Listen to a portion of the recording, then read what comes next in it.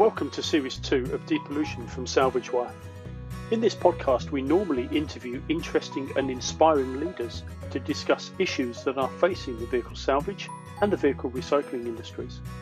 However, this episode is a recording of the recent Facebook Live conversation I had with Vince Edivan of the Automotive Recyclers Association, where we talk about electric and hybrid vehicles and the training and resources that are available from the ARA. Salvage Wire have been supporting the vehicle recycling and dismantling industry for years with their specially designed accredited training courses on the safe handling of electric and hybrid vehicles. These courses are now even more relevant to the industry as the volumes of these vehicles increase. So learn how to keep your team and your business safe by registering for one of our courses, many of which are now available online, so you do not have to leave your office, your study, or your workshop to complete the training. Contact Salvage Wire through our website, www.salvagewire.com.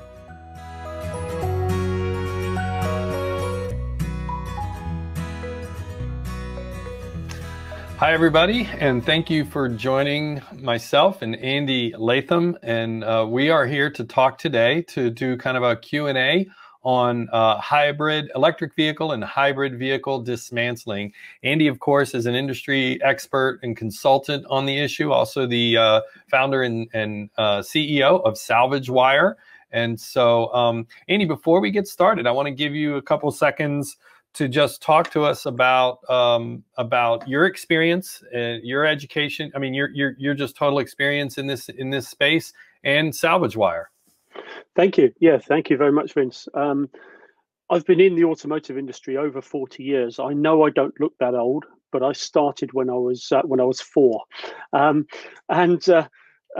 came up through the retail side of the industry. Got to after sales manager for a franchise dealer, and then joined the UK's biggest insurer as a staff engineer, as a vehicle damage assessor.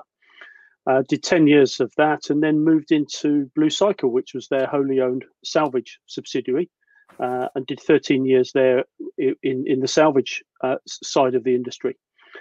That work got outsourced 8 years ago to another company, and we were all made redundant. And I'd already started being interested in electric and hybrid vehicles, so Salvage Wire was formed. I initially to be a consultancy company to the industry, but it's morphed into really sort of 65–70% of the work we do is electric and hybrid work on, and we're working right across the industry. We're working with universities and research and development people at one end who are looking at new technology and new innovations, and we're working with the salvage and the recycling industries at the other end, looking at dismantling the vehicles and recycling the components, and everybody else in between. I was working on one day last week with vehicle repairers, people who've got to repair the vehicles and do things like that. So, I'm bookend. Everything I do is bookended by, universities, R&D at one end and scrap and recycling at the other. Yeah, I didn't realize that you and I had something in common on our resumes. I worked as a claims. I started as a claims adjuster and in the auto side of a major insurance company here, and then moved up to a claims branch manager. So I worked for that company for about 8 years. I learned a ton. I loved it, and it was a good job. But we have that in common. Yeah, indeed. And ARA is privileged to have Andy as our consultant on all things hybrid and electric vehicle. He's been a tremendous resource for ARA and for the auto recycling industry in general. We have recently launched on ARA University Andy's full training module on EVs and hybrids, and you want to plug that for a second, and then we'll talk about your webinar and we'll get to some questions. Okay, yeah, sure. During the course of last year, we were able to write a new EV manual for the ARA, which is also available on the ARA University, and that builds on the manuals that are already available from the ARA. We had the original hybrid vehicle dismantling guide, and then how to recycle end-of-life hybrid batteries were the two previous manuals, and now this one builds on that and adds to the knowledge base.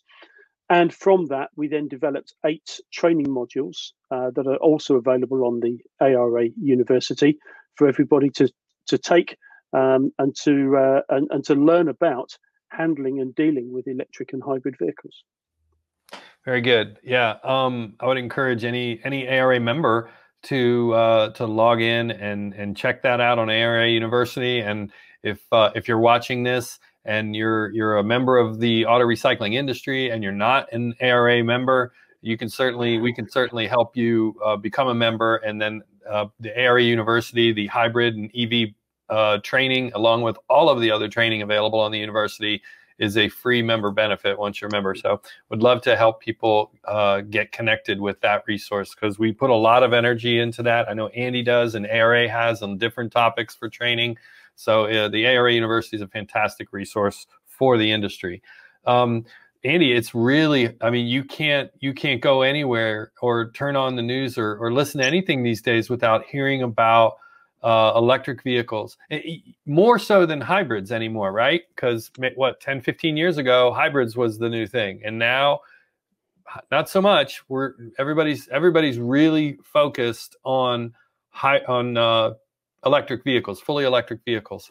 So let's talk about how that's impacting the auto recycling industry now, and what you see as an impact in the future, 5 years, 10 years, 15 years. Yeah, it doesn't really matter whether it's a fully electric vehicle or whether it's a hybrid vehicle. Both of the vehicles work on high voltage, and high voltage is a serious issue.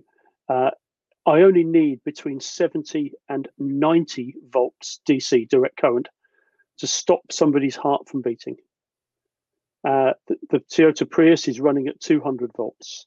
The Tesla is running at 400 volts, and the new Porsche Taycan and the new Hyundai and Kia platform is 800 volt DC batteries. So the prime consideration here, doesn't matter what type of vehicle it is, whether it's electric, plug-in hybrid, or just a standard hybrid, the prime consideration here is to keep people safe.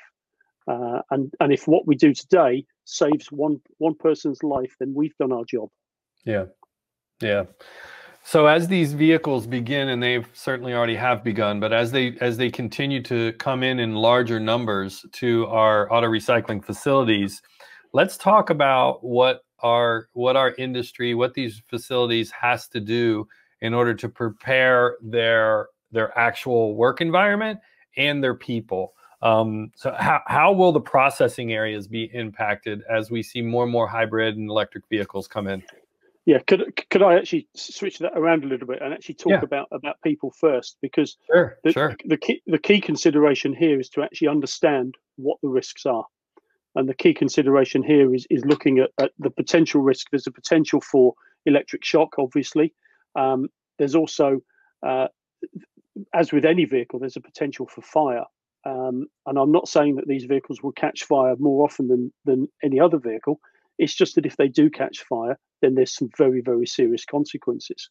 And then also, if the battery has been damaged, then there could be the potential for electrolyte leakage. And the first thing that really needs to happen is that everybody in the business needs to understand where the risks are and what they need to do to mitigate, to eradicate these risks as much as possible. And a lot of that is actually down to the correct training and the correct tools and the personal protective equipment. And then you then move into the processes around how the car is processed through the business and what happens through the business. But you have to start with people understanding where the risks are. So you've got to start with people first, and then move on to the tools and the PPE and the process that runs through the business. Yeah, and you mentioned the potential for a thermal event, right? A fire, and when it happens with one of these batteries, it is my understanding it is far more difficult to extinguish than a normal fuel fire, right? Yeah. Well, firstly, you've got to take a lithium-ion battery, for example. and you've got multiple cells. The way the batteries are designed, there's multiple cells. And if one of those cells catches fire, it then gets hot, and the one next to it catches fire, and then the one next to it. It's like a chain reaction. Yeah. And you can put the fire out, but because of the heat that's generated within the battery, there is a very, very strong risk that that battery will reignite. And the fire services, and I do a lot of work with the fire services, the Fire Service College here in the UK, for example, are telling me that for one electric vehicle, they need 10,000 litres of water. That's about 2,600, 2,500 gallons of water in an hour. And the reason they need that is they've got to cool that battery down. That's a massive amount of water going onto somebody's yard, onto somebody's business in a very, very short space of time. Now, the problem that we have is that the average fire truck doesn't carry anywhere near that level of water. So you're looking at a hydrant and a pump. And that's not the sort of thing that's going to arrive on site with you in a very short space of time. So by the time the fire services do arrive and they are able to cope with one of these fires, you've got a vehicle burning out of control, possibly taking a lot of other stuff with it. And in tests that we've done over the last few years, we have seen temperatures in excess of 1,000 degrees centigrade from one of these batteries on fire. So it is a massive incident if one of these catches fire, and that's what the fire services are telling me. That's the sort of thing that needs to happen. And you're thinking, hang on a minute, I've got 2,500 gallons of water in under an hour pouring onto my site. Where's that runoff? Where's that water going to go? Yeah. And what's it carrying with it? Exactly. Yeah. So any fire is a major incident on these vehicles. Yeah. So we've talked about the danger that it poses to humans, right? To the people. We've talked about what happens and how intense a thermal event can be. It really, one of my questions was how important is it to have suitable standards in our business when dealing with electric vehicles? I think we just answered that. Unless you have anything else to add to that, why we need standards. Yeah, absolutely. Because and when we look at standards, when we look at processes, particularly processes in the yard, is that vehicle's coming into the yard. So who's receiving that vehicle?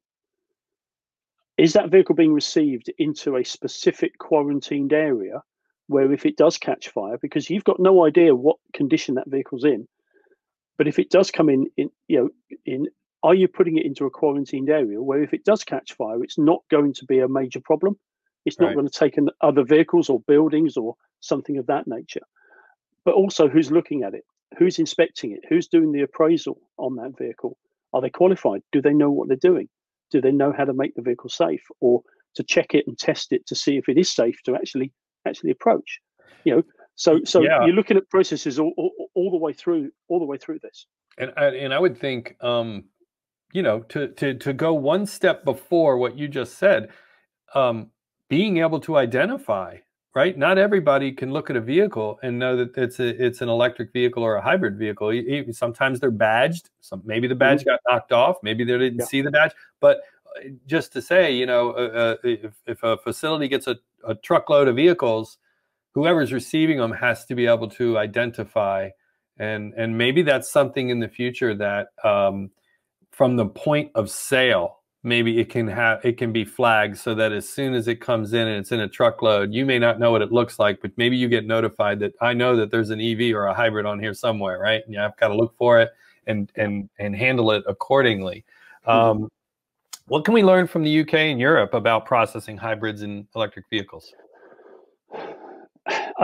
It's a learning process. It's a learning process all the time. We're a little bit ahead of you as far as volume of vehicles is concerned. So we've got a bit more experience around these, and it's getting the people trained. It's getting the people aware. So you need some levels of training. Everybody in the business needs to be informed. They need to know what they're dealing with, so they can actually identify the electric and hybrid vehicle, whether it's identified from the paperwork that accompanies the vehicle, or whether it's identified from clues on the vehicle, be it badges that you mentioned just now. There could be a charge point, a plug somewhere that you can plug it in that you can see, or even just lifting the hood and seeing bright orange cables.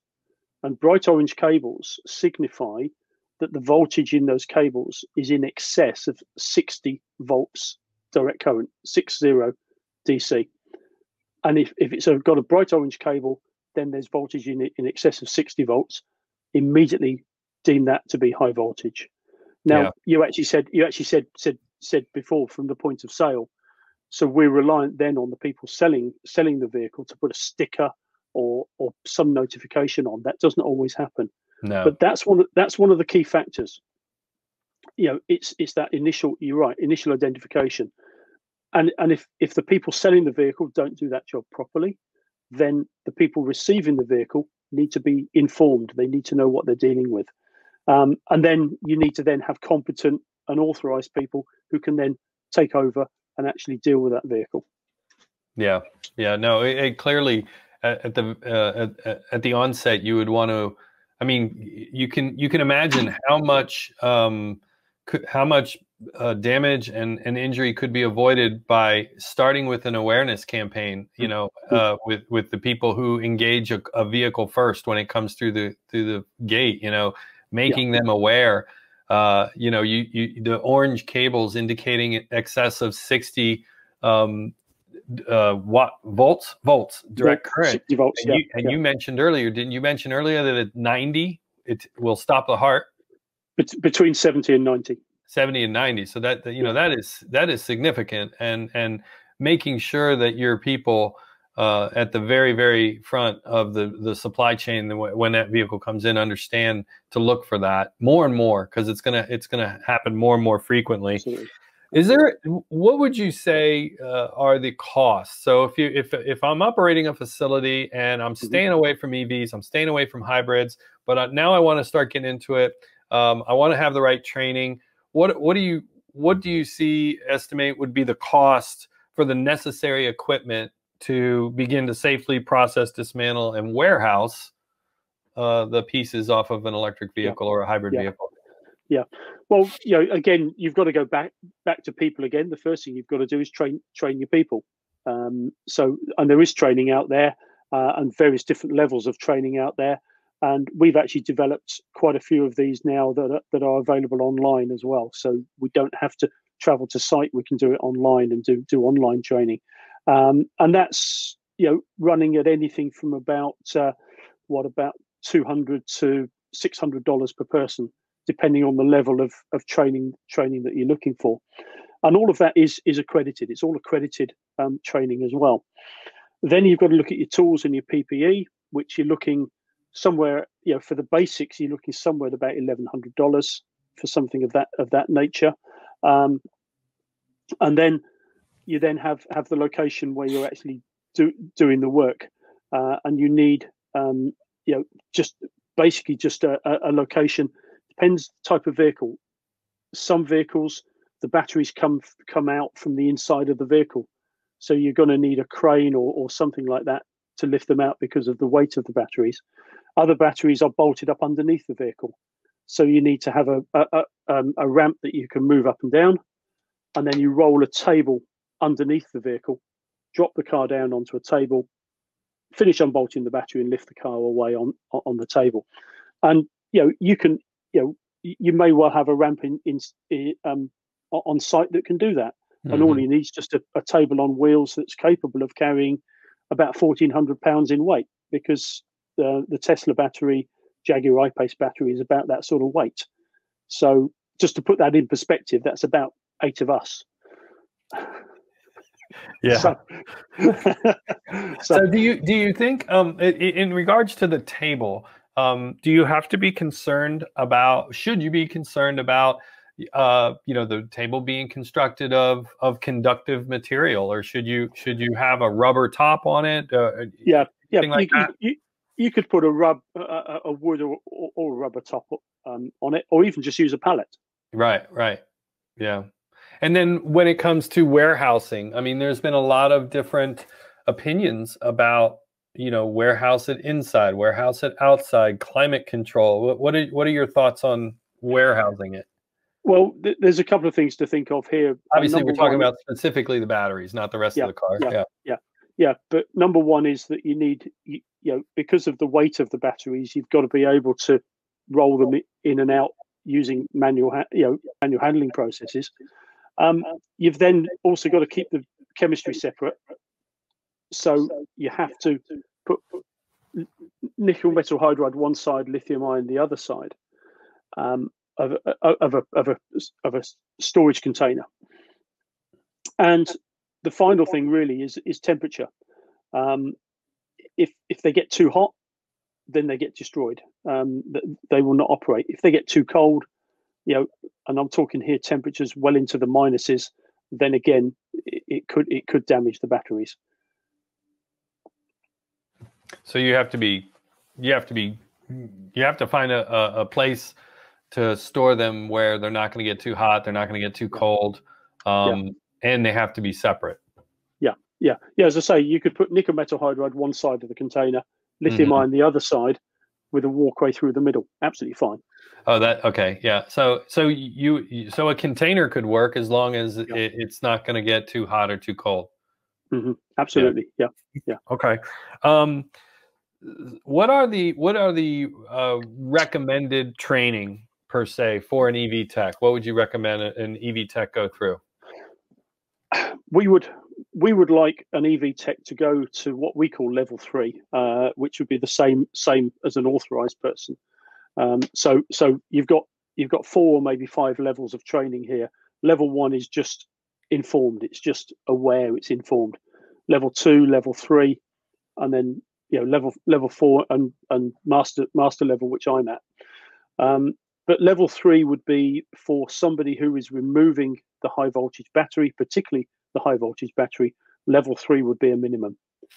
They are the person that can work on the vehicle when it's live and make it safe, but that does not discharge the battery. The battery's still got power within it. So then they would be the person that would remove the high voltage battery. Once they've made it safe, once they've cut the power and they've made it safe, other components could be removed by a level 2 competent person. So the inverter, the converter, the electric motor, the air conditioning pump, and things like that can all be removed by a level 2 qualified person. But the level 3 should really be the person that's doing the making safe and then removing and storing the battery. So just to be clear, even though you've had a level 3 person disconnect the power, right? You still wouldn't want a completely untrained, somebody who's used to dismantling a regular combustion engine vehicle, and hasn't had no training on an EV, you still would not recommend to have that person come over. Even though the battery's been disconnected and discharged or whatever, you still don't want somebody who's completely untrained on an EV to come in behind, to make the mistake that thinking once the battery's disconnected or removed, it's just like an ICE vehicle. No. For example, the electric motor, if the part of the motor is actually connected directly to the drive wheels, and if you turn the drive wheels, it will generate power. Without the battery, you're generating power now, and you're back charging the system, right? Yeah, indeed. Yeah. So So it's little things like that those people really need to be aware of and know. Yeah, very good. So we know that we know that there are resources. Why don't we talk about where the resources are for this training? Obviously, I mean, the first port of call for everybody should be ARA University, and that should be the first port of call. There's manuals, there's training available on there as well. Then contact me. As I say, we've got training right up to level 3 that we can do for you, and a lot of that we can do remotely as well without any problem at all. Sensible levels of training. A lot of it's video based as well, with a practical assessment that we do at the end of it. And then there's plenty of other training operators around the US as well, around the world. Mm-hmm. One of my good friends is Craig Van Battenberg at Fix Hybrid up in Worcester, Massachusetts.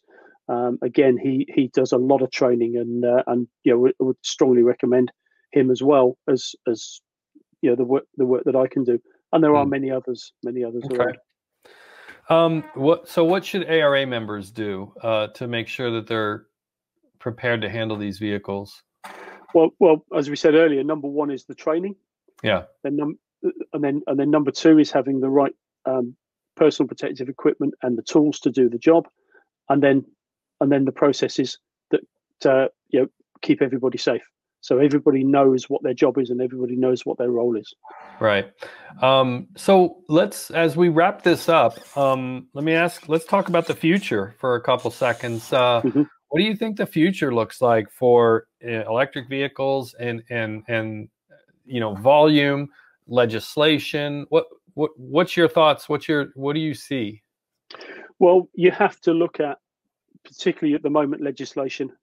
We've already got legislation in the UK that is saying no more brand new internal combustion engine vehicles from 2030 onwards.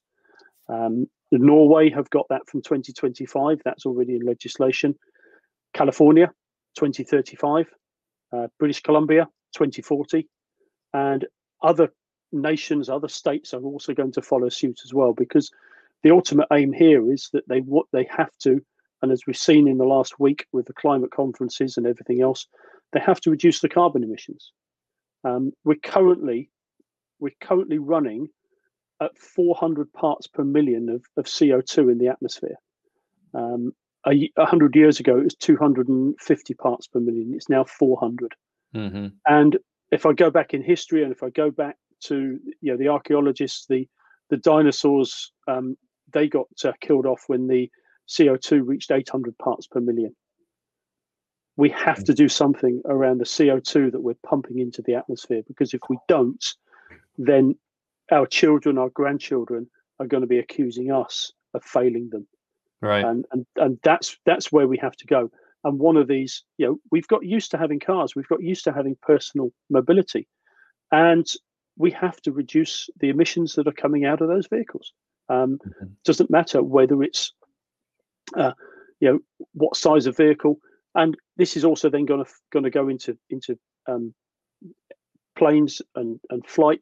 This is also going to go into shipping as well, and it's not going to be just electric. Okay, there are going to be other things coming along as well. Hydrogen is one of the fuels that's going to come into use in the next few years, and that will come into heavy commercial vehicles, because they don't want to have 4 tons of batteries in the vehicle, right? Because that hits payload. So they're going to go hydrogen, and that will then, once they've established, that will then trickle down into cars. And people like myself, I mean, I'm regularly doing 250, 300, 350 mile days. For people like me who do big mileage, hydrogen will be the way to go. Mm-hmm. For people who might only do 50 or 60, maybe even 100 miles a day, then electric is going to be the way to go. So, we're going to have that, and then looking future. There's talk at the moment about synthetic fuels, but that, if I'm honest, is going to be 12, 15, maybe even 20 years away. Yeah. So, I mean, at the end of the day, regardless, there's obviously a lot of people have different perspectives on this, but there's no way to deny that electric vehicles, hybrid vehicles, they're going to continue to increase in volume. Obviously, in a lot of cases, we're going to see legislation that's going to encourage that growth.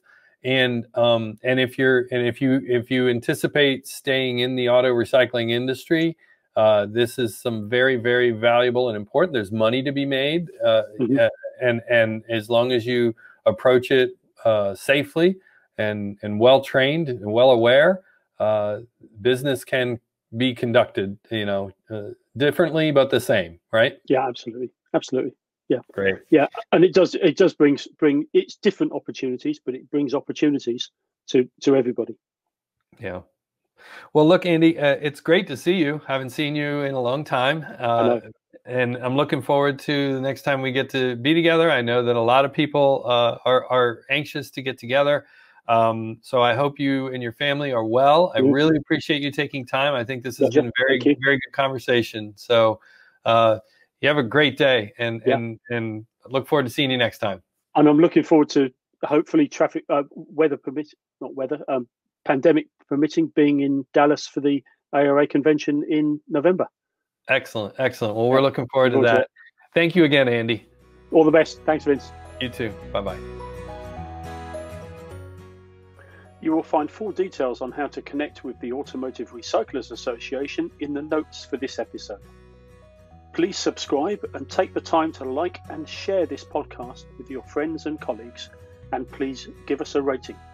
And we look forward to seeing you on the next podcast.